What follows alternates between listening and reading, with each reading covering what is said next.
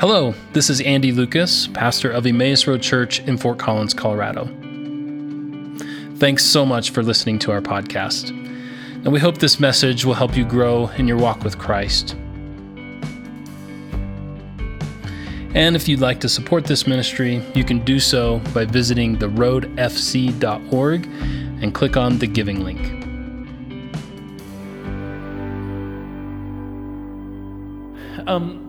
We're coming nearly to the end of a series that we've been in for a number of weeks, kind of dating back before Advent, and then we picked it up after the beginning of the year or after Christmastide, that we're calling Finding Jesus in Genesis. And what we're doing in this series is we're kind of flexing our interpretive muscles and learning how to read the scriptures with Christ as the interpretive center. The Bible, you can get the Bible to say almost anything you want it to say. And so it's a ancient, complex, nuanced book, and we need to interpret it. We need to understand it, and we need an anchor by which we can do that. And so we're working off of a couple of convictions. Number one is the conviction that the scriptures do not point us to their own authority, but they point us to the authority of Christ. That the written words of God point us to the living word of God, who is Christ. That's the first conviction. The second conviction is that, in fact, the scriptures say that Jesus is the exact representation of God's being, that God is like Jesus. And so we're looking kind of at the Old Testament through the interpretive lens of Christ and finding Jesus in all sorts of new and fresh and beautiful ways. And so we have found Jesus in the creation story, the Adam and Eve story, the story of Noah, the not very well-known story of Melchizedek, the very well-known story of Abraham and Isaac. And so finally today we come to Jacob. And what we're going to do is we're going to do Jacob today. We'll do one more Finding Jesus in Genesis next week. And then we're going to launch into Finding Jesus in Exodus. We're just going to keep going. So it sounds fun, right? So let me orient you a little bit to Jacob's life. So we're going to be kind of a few minutes in before we read any passages of Scripture, but I promise we'll get there. Jacob is the patriarch of the Old Testament that is renamed as Israel. So Jacob's name is changed to Israel. So it would be difficult to overstate the importance of this Old Testament figure. In fact, in the Old Testament writings, when writers wanted to identify Yahweh, they would often say the God of Abraham, Isaac, and Jacob. And they do that because it's in those three generations that kind of lead us directly into the nation and the story of Israel, which is really central to the Old Testament and essential to understanding the New Testament.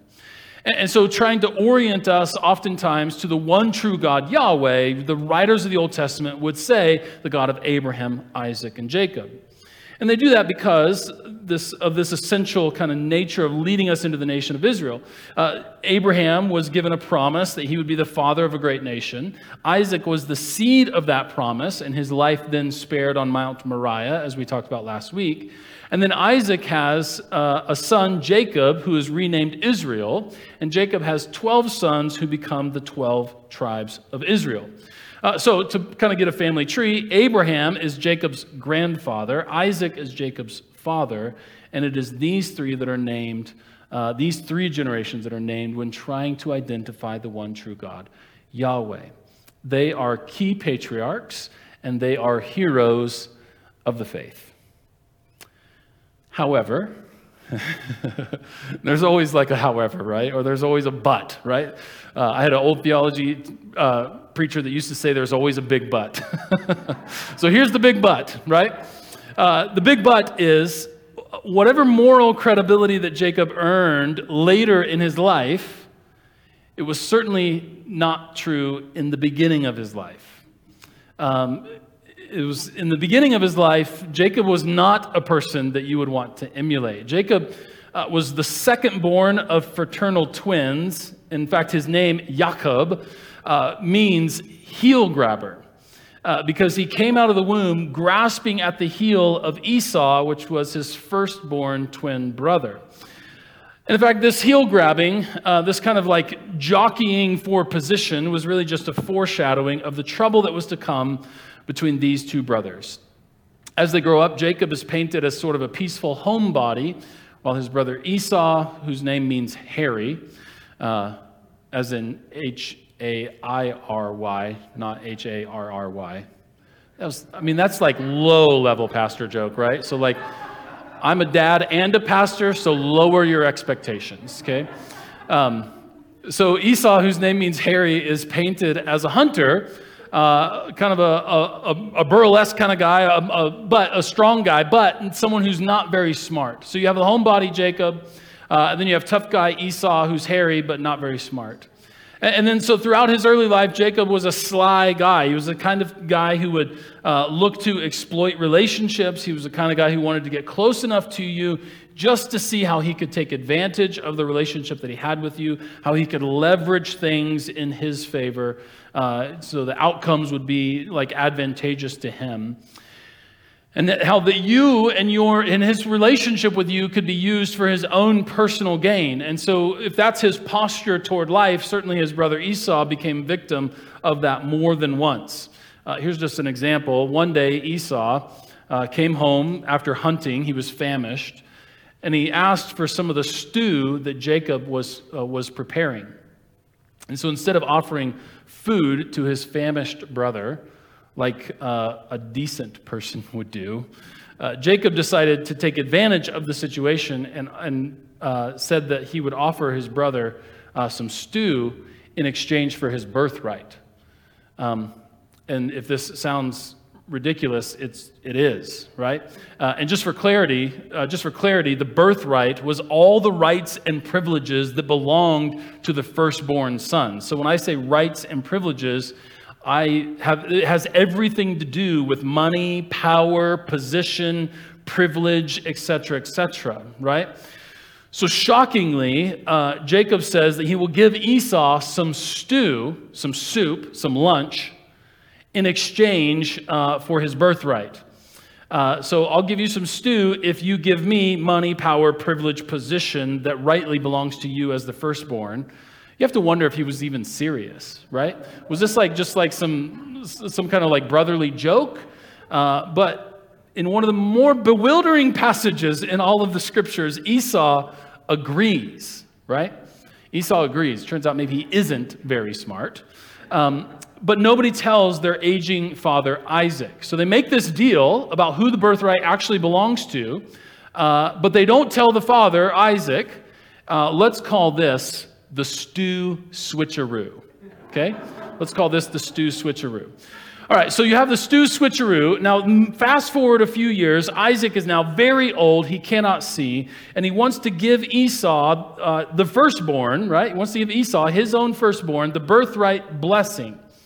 But what we know as the readers is that the birthright blessing actually belongs to Jacob based on the stew switcheroo. But Isaac doesn't know this. So rather than kind of everyone come clean and just be honest about the whole thing, right? And just say, actually, there was this stew switcheroo, but okay, Esau as the firstborn, go ahead and, I wasn't really serious, but then Esau did it. Never mind, let's just come clean with the whole thing. Rather than do that, oh man, this is better and better, right? Jacob and his mother Rebekah, see what is about to happen. See that Esau is about to get the birthright blessing, and they come up with a cunning plan to make sure that the birthright goes to Jacob. And their plan is to have Jacob dress up in animal fur. Remember, Esau means hairy, so he's a hairy dude. So Jacob dresses up in animal fur and goes into his father, who's very old and cannot see very well, uses his best Esau voice, and receives the blessing from his father. And so their plan works. He dresses up in all animal furs, uses his best Esau voice, and actually received the blessing that he had stolen already from Esau through the mix-up with the stew. So the crazy plan works. Isaac finds out, the father, and he's furious. Esau comes home and finds out what has happened. Of course, he's furious, and he wants to kill Jacob and then forces Jacob to run for his life.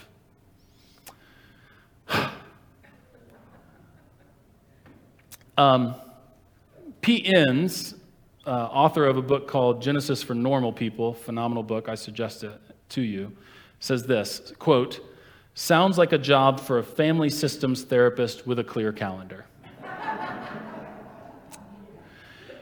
And that's precisely where we're at, right? Like you thought the Bible was boring, and yet here we are, right? It's got all sorts of stuff. So so Jacob then is now on the run, and even though his father and his grandfather had profound experiences with God, Jacob had not yet experienced God. To this point in his life, he was just a sly guy who took advantage of people, including his own brother. And that is where we get to our story. It's found in Genesis chapter 28. We're going to be in lots of passages of Scripture today as we kind of take a view of his life. But we're going to start in Genesis chapter 28. I want to begin with verse 10. Genesis 28, beginning with verse 10. This is Jacob having a dream at Bethel. Meanwhile, Jacob left Beersheba and traveled toward Haran. At sundown, he arrived at a good place to set up camp and stopped there for the night. Jacob found a stone to rest his head up against and lay down to sleep. And as he slept, he dreamed of a stairway that reached from the earth up to heaven, and he saw the angels of God going up and down the stairway. At the top of the stairway stood the Lord, and he said, "I am the Lord, the God of your grandfather Abraham and the God of your father Isaac. The ground you are lying on belongs to you. I am giving it to you and your descendants. Your descendants will be as numerous as the dust of the earth. They will spread out in all directions, to the west and to the east, to the north and to the south, and all the families of the earth will be blessed through you and your descendants." This is God reaffirming the promise he had given to Abraham in Genesis chapter 12. "Now, what's more, I am with you, and I will protect you wherever you go. One day I will bring you back to this land. I will not leave you until I have finished giving you everything that I have promised to you." And then Jacob awoke from his sleep, and he said, "Surely the Lord is in this place, and I wasn't even aware of it." This is Jacob having his first genuine experience of the presence of God. But he was also afraid and said, "What an awesome place this is. It is none other than the house of God and the very gateway to heaven." So the next morning, Jacob got up very early. He took the stone that he had rested his head against. He set it upright as a memorial pillar. Then he poured olive oil over it, and he named that place Bethel, or Bethel, which means house of God, although it had been previously called Luz or Luz. This is the word of God for the people of God. Thanks be to God. Now let's do a quick recap of what happens in this story. Jacob, who had not encountered God in a significant way up to this point in his life, encounters God in a dream. And in this dream, there is a ladder, which is also most likely a ramp. Okay, it's most likely a ramp. And the ladder reaches up to heaven with angels that are ascending and descending. This is the core of the dream. Now, of course, there is also the part in which God, he sees the Lord speak to him, where God reaffirms the promise that he had given to Abraham in Genesis chapter 4, that from his line will be a great nation that will be a blessing to all the earth. But the core of the dream is this ramp where there's angels ascending and descending. In other words, making their way from heaven to earth. And so Jacob wakes up from the dream, but it has a profound impact on him.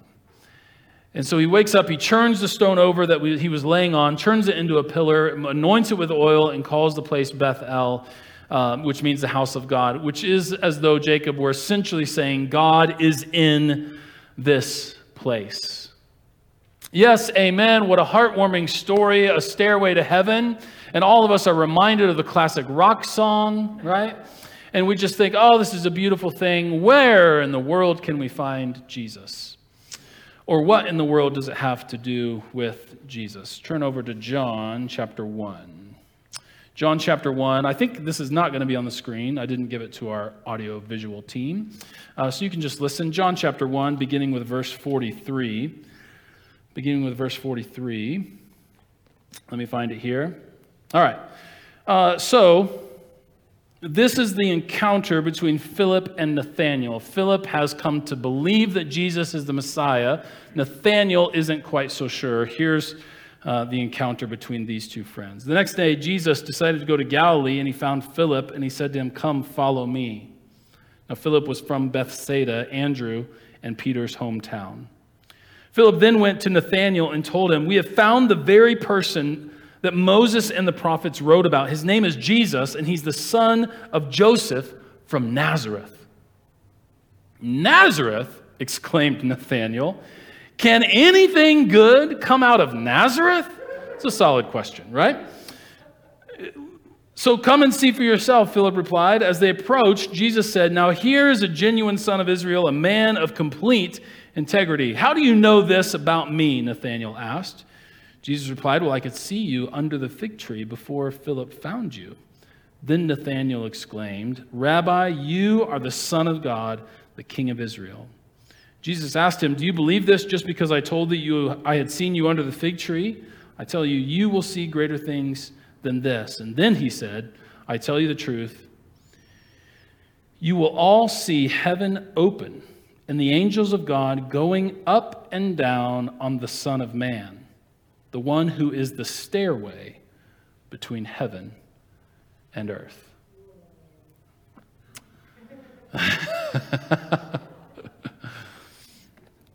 Now, Philip comes to believe that Jesus is the Messiah. He tells his friend Nathanael. Nathanael asks for clarification. Upon learning that Jesus is from Nazareth, he's skeptical that the Messiah could come from such a podunk place like that. Philip says, "Let's go and see." The two travel up. They meet Jesus. Upon seeing Nathanael, Jesus makes a rather strange comment, and he says, "Now here is a genuine son of Israel, a man of complete integrity." This is the first encounter between Jesus and Nathanael, and Jesus is pronouncing upon him a true Israeli identity. This is a true Israelite, a man of complete integrity. "And I found you under the fig tree before Philip ever saw you." Now, of course, the big question surrounding this text is, what in the world is Nathanael doing under the fig tree? Right? Like, what is going on? And the answer is, we don't know. And the answer is, we'll never know. We can only speculate. We simply don't know what's happening. But scholars for many years have tried to fill in the blanks. Many believe that Nathanael was praying under the fig tree, and that Jesus received, or that is, Jesus heard these prayers, and that is how he knew that Nathanael was under the fig tree. But whatever it is, whatever that Nathanael sort of is caught in the act of under the fig tree, it leads Nathanael to a confession that, in fact, Jesus is the Son of God. Now, that has all sorts of interesting things about it, but the one I want to point out this morning is what you may have found later on in the passage, to which we had an ooh and an ah afterward, and that is, Jesus says, "You will see even greater things than this. I tell you the truth, you will all see heaven open up, and the angels of God going up and down on the Son of Man, the one who is the stairway between heaven and earth." One of the things that we've been doing in this series is we've tried to be faithful not to make anything up on our own, but rather we've been drawing from the New Testament writers themselves and how they begin to see and to understand how Christ is present in the Old Testament stories. And so here we have Jesus himself recognizing, hey, the Son of Man is the stairway that connects heaven and earth. And so where do we find Jesus in the story of Jacob's ladder?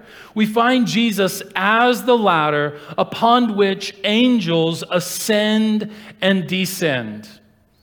Now there's an immediate follow-up question, right? What are angels? Angels, if you could say it this way, are agents of grace. Angels are agents of grace. And they sometimes descend to bring us help. Now I don't have any real concept. I don't have a thought out view of how this works. I'm not like, hey, Frank Peretti from the 90s, go read that. That's all theologically awesome. I'm not prepared to say that, but I am prepared to say, upon the witness of the Holy Spirit and the evidence of the scriptures, that agents of grace in moments of need can come down and help us. Now, that might be simply they might lift our spirits. We might have a sense of God's surrounding love around us. It may be something that we physically and tangibly see. I only have one story to tell here. When I was in youth group, my mom knows what's coming, right? When I was in youth group, we were on a ski trip, and we were going up to Monarch, So we were going up Monarch Pass, and the roads were terrible.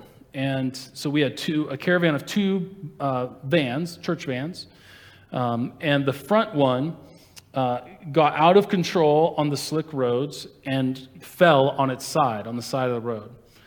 And I was not in that van. I was in the van that approached this van, but my brothers were. And the brothers tell a story that immediately upon falling, and they're in this fallen vehicle now, they are trying to get out the back door, the emergency kind of exit in the back. The door is jammed. It won't open. They're starting to smell gasoline. They're kind of really wondering, this situation is escalating very quickly. About that time, the second van pulled up and saw a man.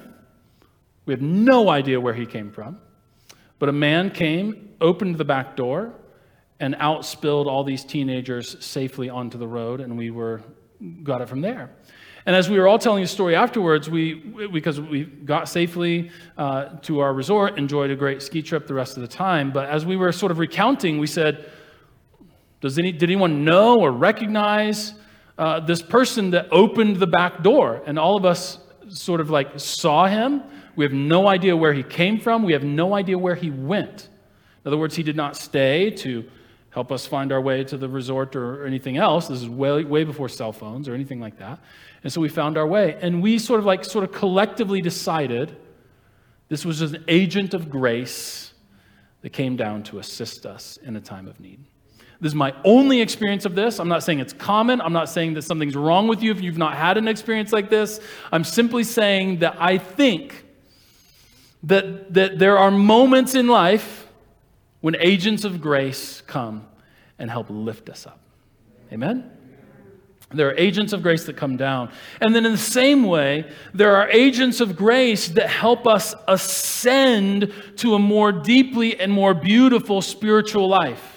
So there are angels that descend in order to help us up, and then they help. Then they're here and they help us ascend. And you could use this as real, tangible language. You could use this as metaphor, and it works. Are you with me? Right? So let's kind of not get caught up in the particularities of the language, but understand the message that there are agents of grace that come and help us. So just as they come, descend to help us, they help us ascend into a deeply spiritual life connected to the current of love. Amen. Jesus is the ladder upon which agents of grace ascend and descend. Jesus is the very one who connects heaven and earth. Amen. Jesus is also the one who unites heaven and earth. Jesus is the one who unites heaven and earth, the one who reconciles God's realm and humanity's realm. Or to use more common language, Jesus is the one who reconciles heaven and earth. For in Christ, in the person of Christ, who is fully God and fully human, heaven and earth come together. Just as the tabernacle in the Old Testament was the very place where the people went to experience the presence of God, it was a place on earth that held the presence of God. So Jesus now is the new tabernacle where all the fullness of God dwells in a man who was born bodily. Are you with me? Fully God, fully man, and in the person of Jesus, heaven and earth meet. And as the unique high priest, right? Remember we talked about this a couple of weeks ago. As the unique high priest, then, Jesus is uniquely qualified to fulfill the role of high priest on the cross and reconcile heaven and earth together. Amen. We got some theology here. So in some very real way, now if we understand who the person of Christ is and the work of Christ as our great high priest on the cross, that where on the cross both heaven and earth are reconciled so that we can say in great confidence, you have been reconciled to God. Then the Apostle Paul will say, so be reconciled to God, right? It's this thing that is true, the work has been done, and yet it invites us or calls a response in us. You have been reconciled to God, so now be reconciled to God. and may appropriate the work of the cross on your behalf in your life through faith and confession. So in this way, if we understand the cross in this way, as the very thing that unites or reconciles heaven and earth, we could say this: Jacob's ladder is the cross of Christ. The very thing that unites and reconciles heaven and earth together. Amen. I've been doing a little thing where I complete a sermon and then I give some DVD special features, right? That's kind of been a little shtick of this series, and I thought, let's just continue. Why do that? Why not stop? So here's the alternate ending, or the additional features, or the deleted scenes, or however you want to put it, or sermon number 2, okay? Sermon number 2. Fast forward several years. Jacob and Esau are estranged from one another. I wonder why. The whole stew switcheroo doesn't go over very well, right? So they're estranged from one another, but they have become the patriarchs of neighboring nations, right? So they're sort of neighbors, but they are estranged from one another. So there's an inevitable reunion that is about to happen in Genesis chapter 32. But the question is it going to be a reunion, or is it going to be a battle? Esau shows up with 400 soldiers, which does not bode well for a reunion, right? But here's what happens. The night before their meeting, Jacob is caught up in a wrestling match with a man. Now, we know nothing about the person with whom he wrestles, but what we do know is that Jacob is able to hold his own all night. Then the man that he's wrestling with harms Jacob's hip. But even after being harmed, Jacob does an interesting thing. Seeing that this man has been able to injure him, but not overcome him. In other words, it appears that Jacob, after all this wrestling and then is injured, he appears that he's coming to terms with this. While this man cannot overcome me, he does have some sense of authority over me because he's injured me. So after being injured, Jacob refuses to let go until he receives a blessing from this person who has authority over him, right? So it's like, ouch, bless me, is essentially how it goes down. This is what happens. So the man harms Jacob's hip. Jacob refuses to let go until the man blesses him. And as part of this encounter, Jacob's name is changed. As we started the sermon this morning, his name is changed to Israel. And the name Israel literally means struggles with God or wrestles with God. Where do we find Jesus? The pre-incarnate Jesus is the man with whom Jacob wrestles. And what happens is this Jesus, this man with whom Jacob wrestles, dislocates some things in Jacob's life and then gives him a new identity. You could say it this way: the dislocation brings transformation. The dislocation brings transformation.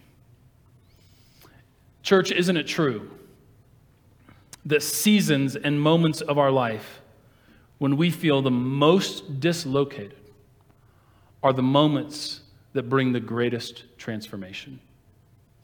If you look at your life, and I encourage you to do this, try this out. This may not be universally true, but it's certainly generally true.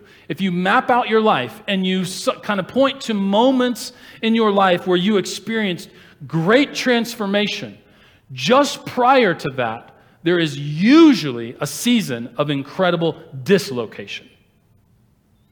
Struggle, challenge, heartache, disappointment.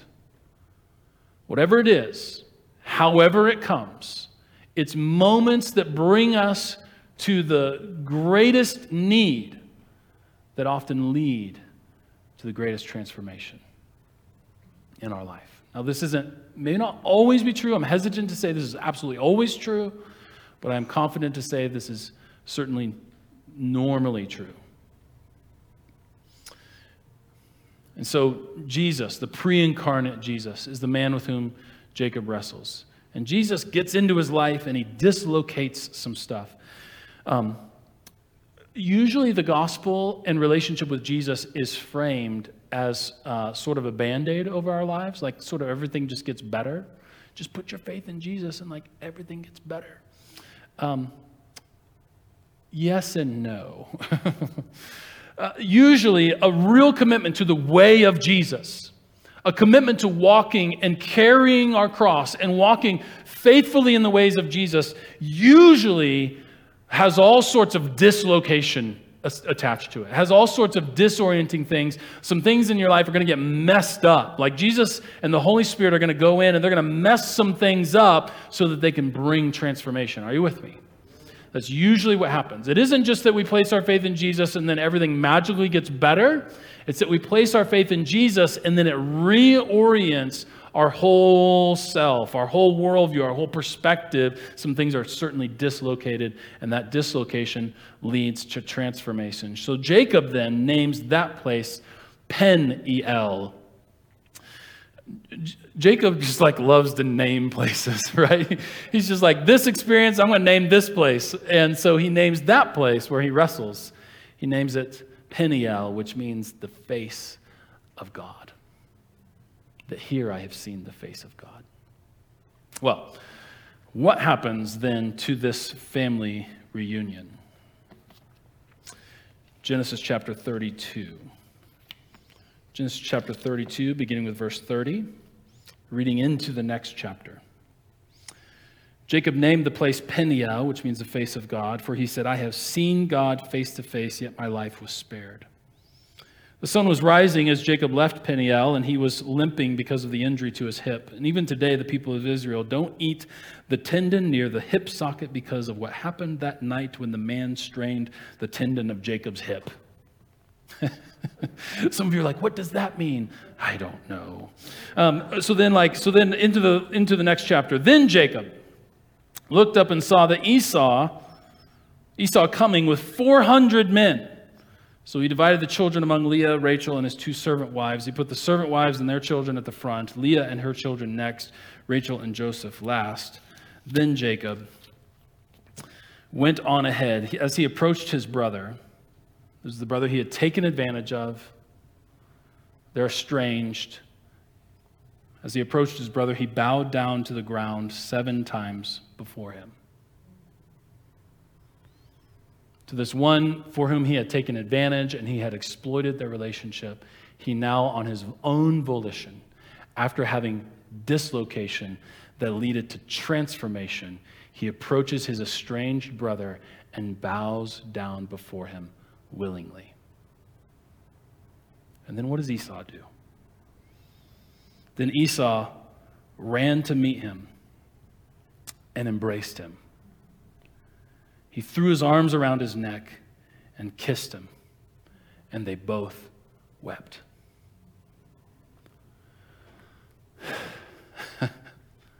I have chills right now because have you ever been estranged from somebody? I sure have. And it was ugly, and it was hard. And just the very thought, the very picture of this is moving to my heart. Here's what I want to point out. Upon seeing his brother, whom he had taken advantage of twice, at least twice, and they are estranged, Jacob approaches his brother, not looking to see how he could leverage the situation, not to see how he could work things to his own advantage, not looking to exploit somebody who he had so easily exploited all before, who he has intellectual prowess over, right? He approaches this person and he, on his own volition, begins to bow down 7 times as a sign of saying, I am placing myself before you. I am giving you honor and authority over me. This is the sense of bowing down. You could almost say it this way, that when he looks at his brother, he sees the face of God. It isn't Esau that sees the face of God in Jacob. It's Jacob that sees the face of God in Esau, the one whom he had so easily exploited before in the past.